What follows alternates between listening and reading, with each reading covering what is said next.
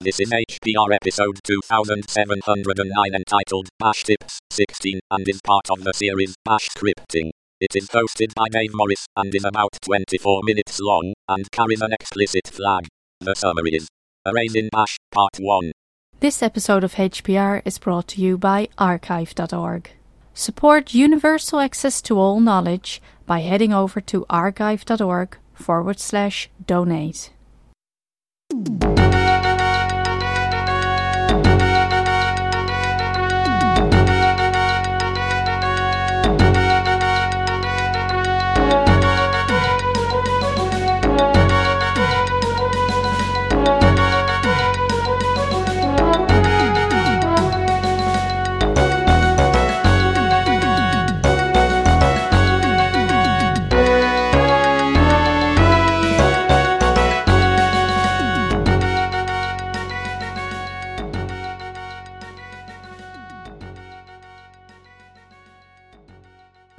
Hello everybody, welcome to Hacker Public Radio.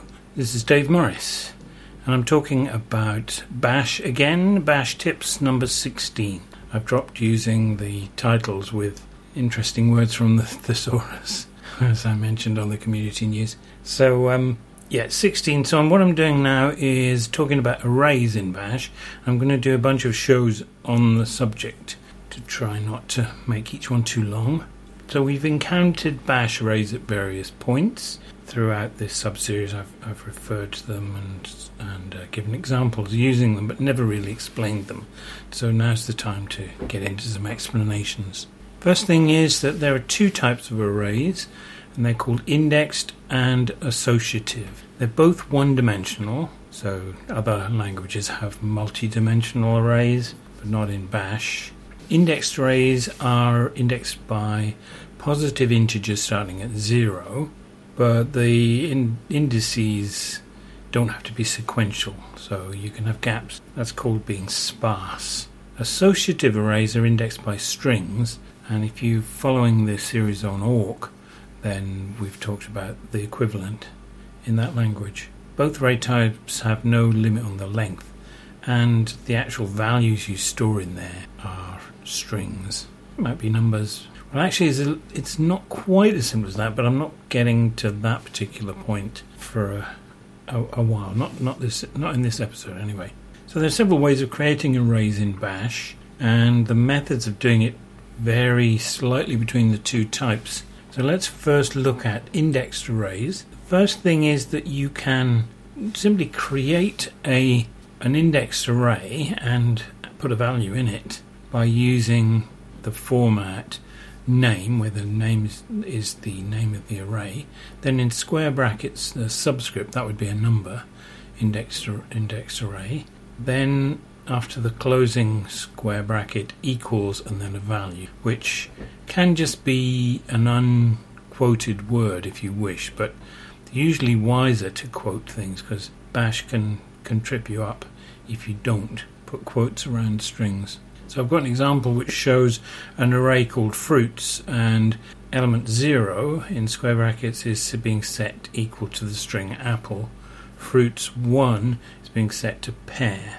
So fruits is the array name, and there are two subscripts which are 0 and 1. Subscripts or indices, whichever you like to say.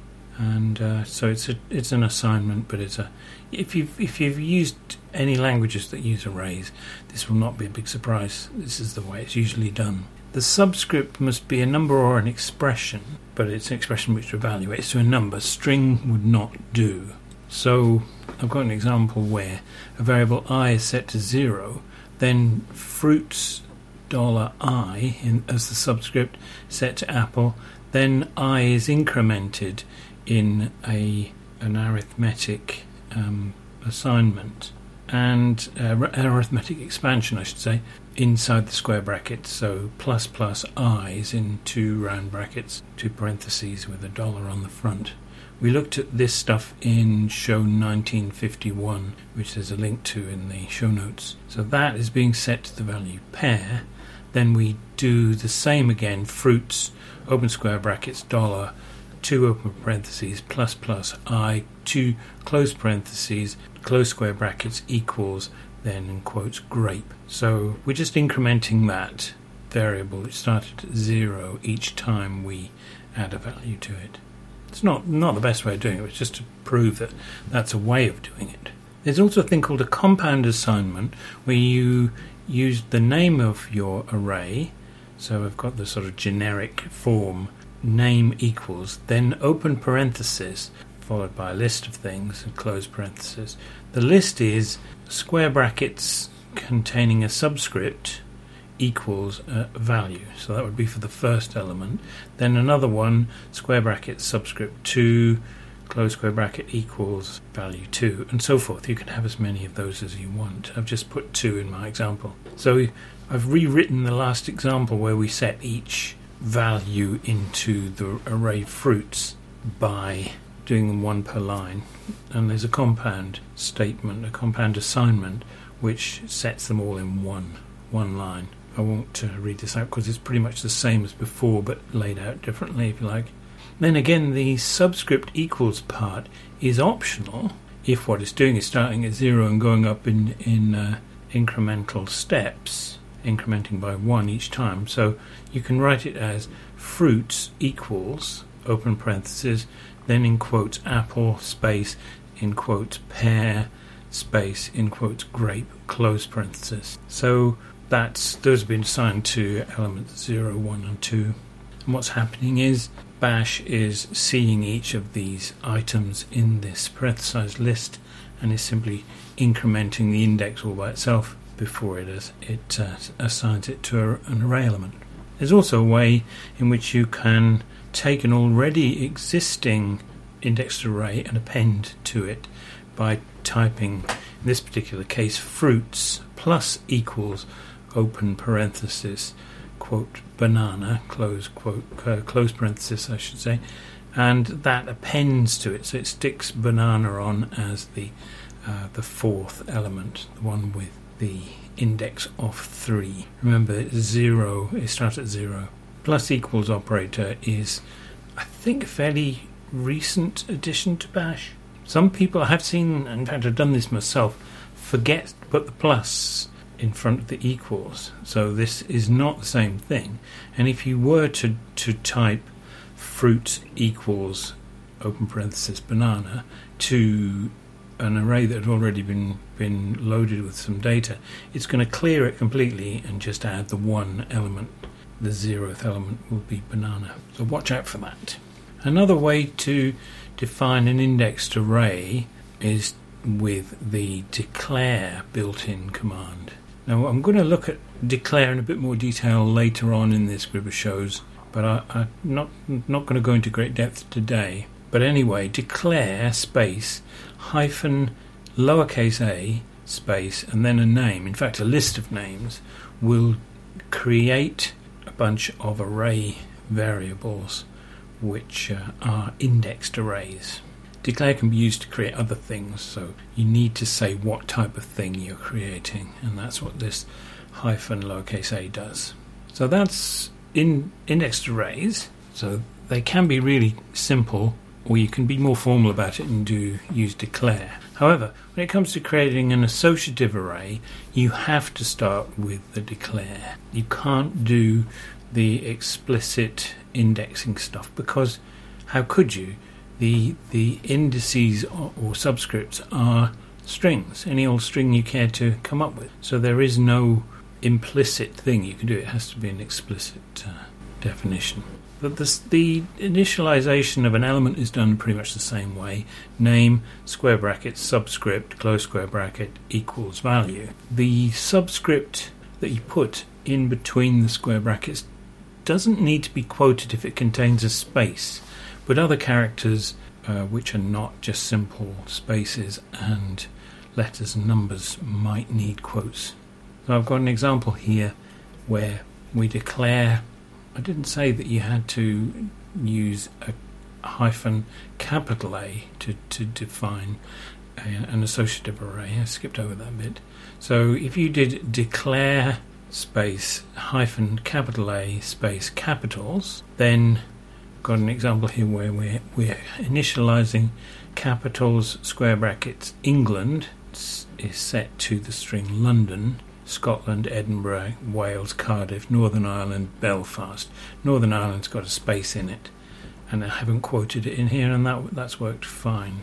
You can also use compound assignment, as we talked about with indexed stuff. Declare space hyphen capital S space capitals, and then you would do capitals equals open parentheses, and then you've got to put the subscripts. So square brackets England, close square bracket equals London, and so on and so forth. I've quoted the values in all these cases because it's just wise to, as I said before. You can even stick those two things together, and you can populate the array at the time you declare it.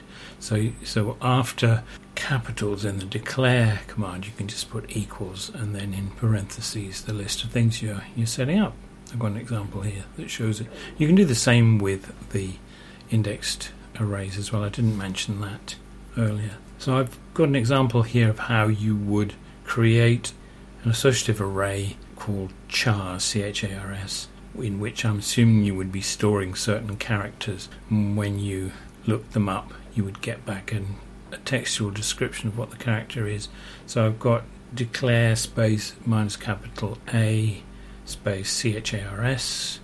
Then we set an element C-H-A-R-S open square brackets quote. I've used a single quote, open square bracket, so that's the character, close quote, then another close square bracket equals, and then the string open square bracket. But you'd have to quote those square brackets that you're using as the subscripts. Not too surprisingly, because there's lots of scope for confusion there. So how do you get hold of the contents of an array, having initialized it in some way or another?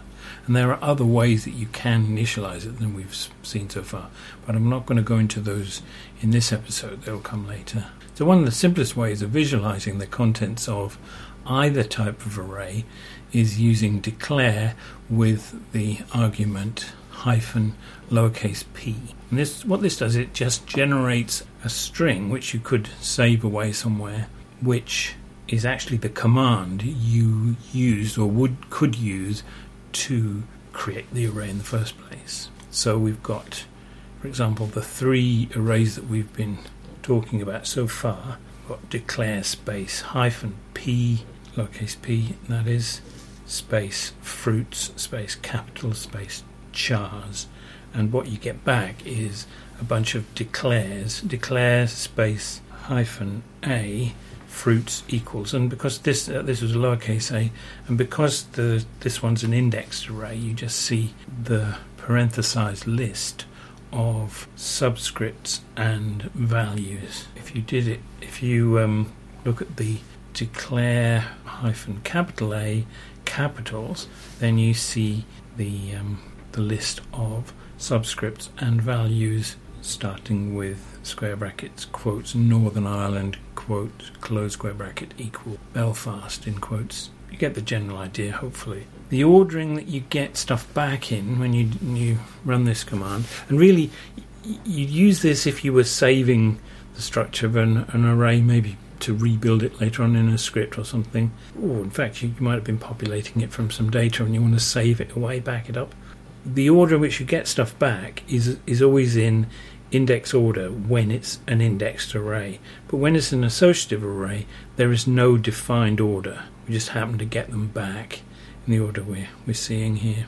And Bash, when it reports them back, quotes the strings, the subscript strings in an associative array. But you can omit most of them when you're doing it yourself, as long as you're sensible about it. So that's one way of seeing what's in an array, but when you're developing stuff or whatever.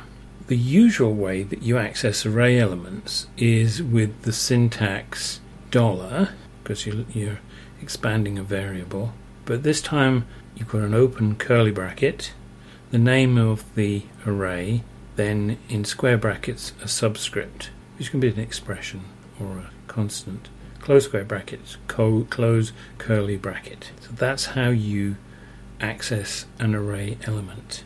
The curly brackets, you need them in order to avoid any conflict with Bash's file name expansion operators. Now, when I first saw this, I wondered, why? Why can't you simply write something like $fruits, square brackets 1?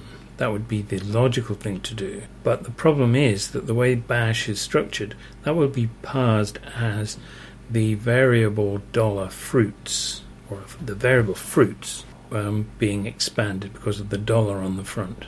And the square bracketed number will be regarded as a glob range expression. You know, those things where you have open square brackets 1-9 or something like that. So that would not give the result that's wanted. I did a few tests to see what would happen if you did that, given I was working in an environment where I had the various arrays that we've been looking at so far.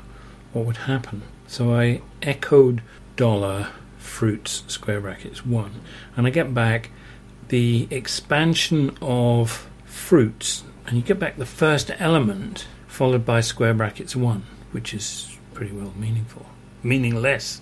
Sorry, not meaningful is what I was going to say. And that's partly because if you use the name of an array without any subscript, then that's interpreted by Bash as the element with index 0, i.e. the first element in an indexed array. It also has the same meaning when you come to an associative array, which I think is a bit odd. The following example, though, is showing if you declared a associative array, so it's a hyphen capital A, and I've called it hash, and in it I've created an element with subscript of lowercase a value 42, lowercase b subscript value 97, and a value subscript of 0, and I put the string what is this question mark. That's all in parentheses. If I echo the array hash just by giving it $hash, what I get back is that Bash has interpreted hash as being the first element or the 0th element, or indeed, even more weird, the element which has the index 0. Well, there just happens to be one. It's the string 0, but you get back the string what is this. Now that's very strange. So I think I'm trying to prove here that you should not omit the curly brackets, because you're going to be in a whole painful area which you're going to regret, I think, because you struggle to work out what on earth is happening. If you put the curly brackets around this stuff, then you would type echo space and then in double quotes. You don't strictly need double quotes, but it's always wise to put them in. $, open curly bracket, fruits, open square bracket 1, close square bracket, close curly bracket, close quotes, and you would get back the word pair because that's the element with index of 1. So that's how you access an individual array element. If you want to do something where you look at all of the elements of an array, then instead of using a subscript, which is a number or a string, two special subscripts which you can use. The first one is an @ sign, and the second one is an asterisk.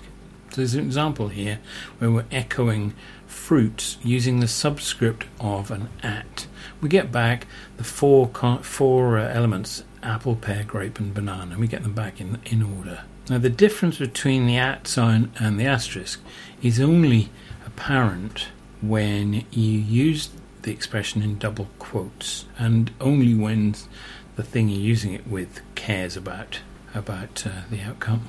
If you use an asterisk, the array elements are returned as a single word, and they're separated by whatever the first character of the IFS variable is. We looked at this in an earlier episode. I don't remember what number it was. I didn't make a note of it. But the ifs or IFS variable defines, it's the interfield separator, and it's usually a space unless you fiddle with it. So you're going to get back the list of things, apple, pear, grape, and banana in that particular instance, but they're all going to be stuck together in one word, that is, as if they were in one string. If you use the @ sign, the array elements are returned as a list of separate words. And this thing about words here is a little bit odd, but I've got an example coming up. It's a downloadable one which attempts to demonstrate what this actually means. And it's really relevant when you are expanding an array in a loop. So the downloadable script is called bash16_ex1.sh. There's only one script in this associated with this show this time, and it does some stuff, and it uses the ever beloved user share dict words to generate random words. I've listed it in the notes, and I'll just go through the components of it. First of all, we declare an array. The array is an no, it's not. It's an indexed array, so we're using a hyphen lowercase a, and we are calling it words. Then we populate this array in a for loop. So we've got for word. That's the variable that's going to be receiving each individual thing. For word in, and then we've got a command substitution, which is the sort of stuff I've been doing in previous examples, grepping stuff out of user share dict words. In this case, I'm grepping out everything that's not a capitalized word and it's not a possessive.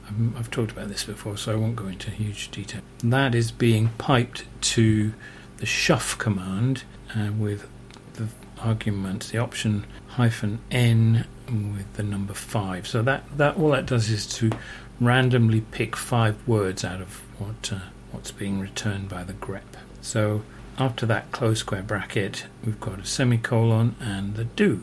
Then all that's happening is words, the array words, is being appended to, so it's words plus equals, open parenthesis, and then in quotes we have, that's double quotes I should say, $word. So every time around the loop a word is being added to the array. And there's the done part of the loop, so that's it. That's the loop that's chuntering through this list of 5 words and adding them to the array. This is not the best way to initialize an array, I should say, but we haven't looked at better ways yet. Then the next bit is a loop which uses the asterisk as the index when it expands the array. So we echo the fact that we're doing this. Then we've got another for loop, for word in, and then in double quotes we've got $ open curly bracket words, that array name, square open square bracket, asterisk, close square bracket, close curly bracket, double quote. That's a quoted reference to the whole array, but it's using the asterisk as we said before. That's followed by a semicolon and do. I like to stick the two on the same line. We echo the words and we get back. Then the next case is another for loop doing just about exactly the same thing, except that it's using an at sign as the index. So I won't explain it any more than that. Now when it's run, it comes back with the list of 5 random words, and I've run it and put the results into the notes, and you get the message using, and then the format that it's using, whether it's using the asterisk or the at sign, and then you get the 5 words. In the case where you use an asterisk, the words are written out on one line, and that's because the loop went round only once, because the variable word was filled with all 4 elements of the array, which were then printed out. The loop, the echo in the loop printed out. The other one, which uses an at, gets back each word, each element of the array into the variable word each time around the loop, and it iterates 5 times. So it gets back the same, it's the same array that we're looking at, the same set of 5 words, but it gets them one at a time. So it calls echo 5 times. So they come out 1 per line for 5. Hopefully that there's some things in that script that you might find useful. It doesn't do anything useful really, but it demonstrates the difference between these forms, which I think is quite important took me a long while to fully understand what this meant, so I've tried to condense the meaning into this script for you to take away. We'll leave it there then, and carry on looking at this business of accessing array elements in the next episode. Hopefully you found that useful, and we'll be back for the next one. Bye bye.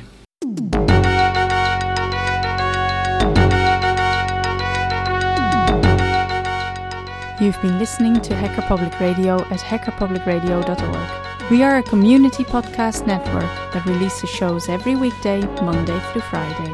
Today's show, like all our shows, was contributed by an HPR listener like yourself.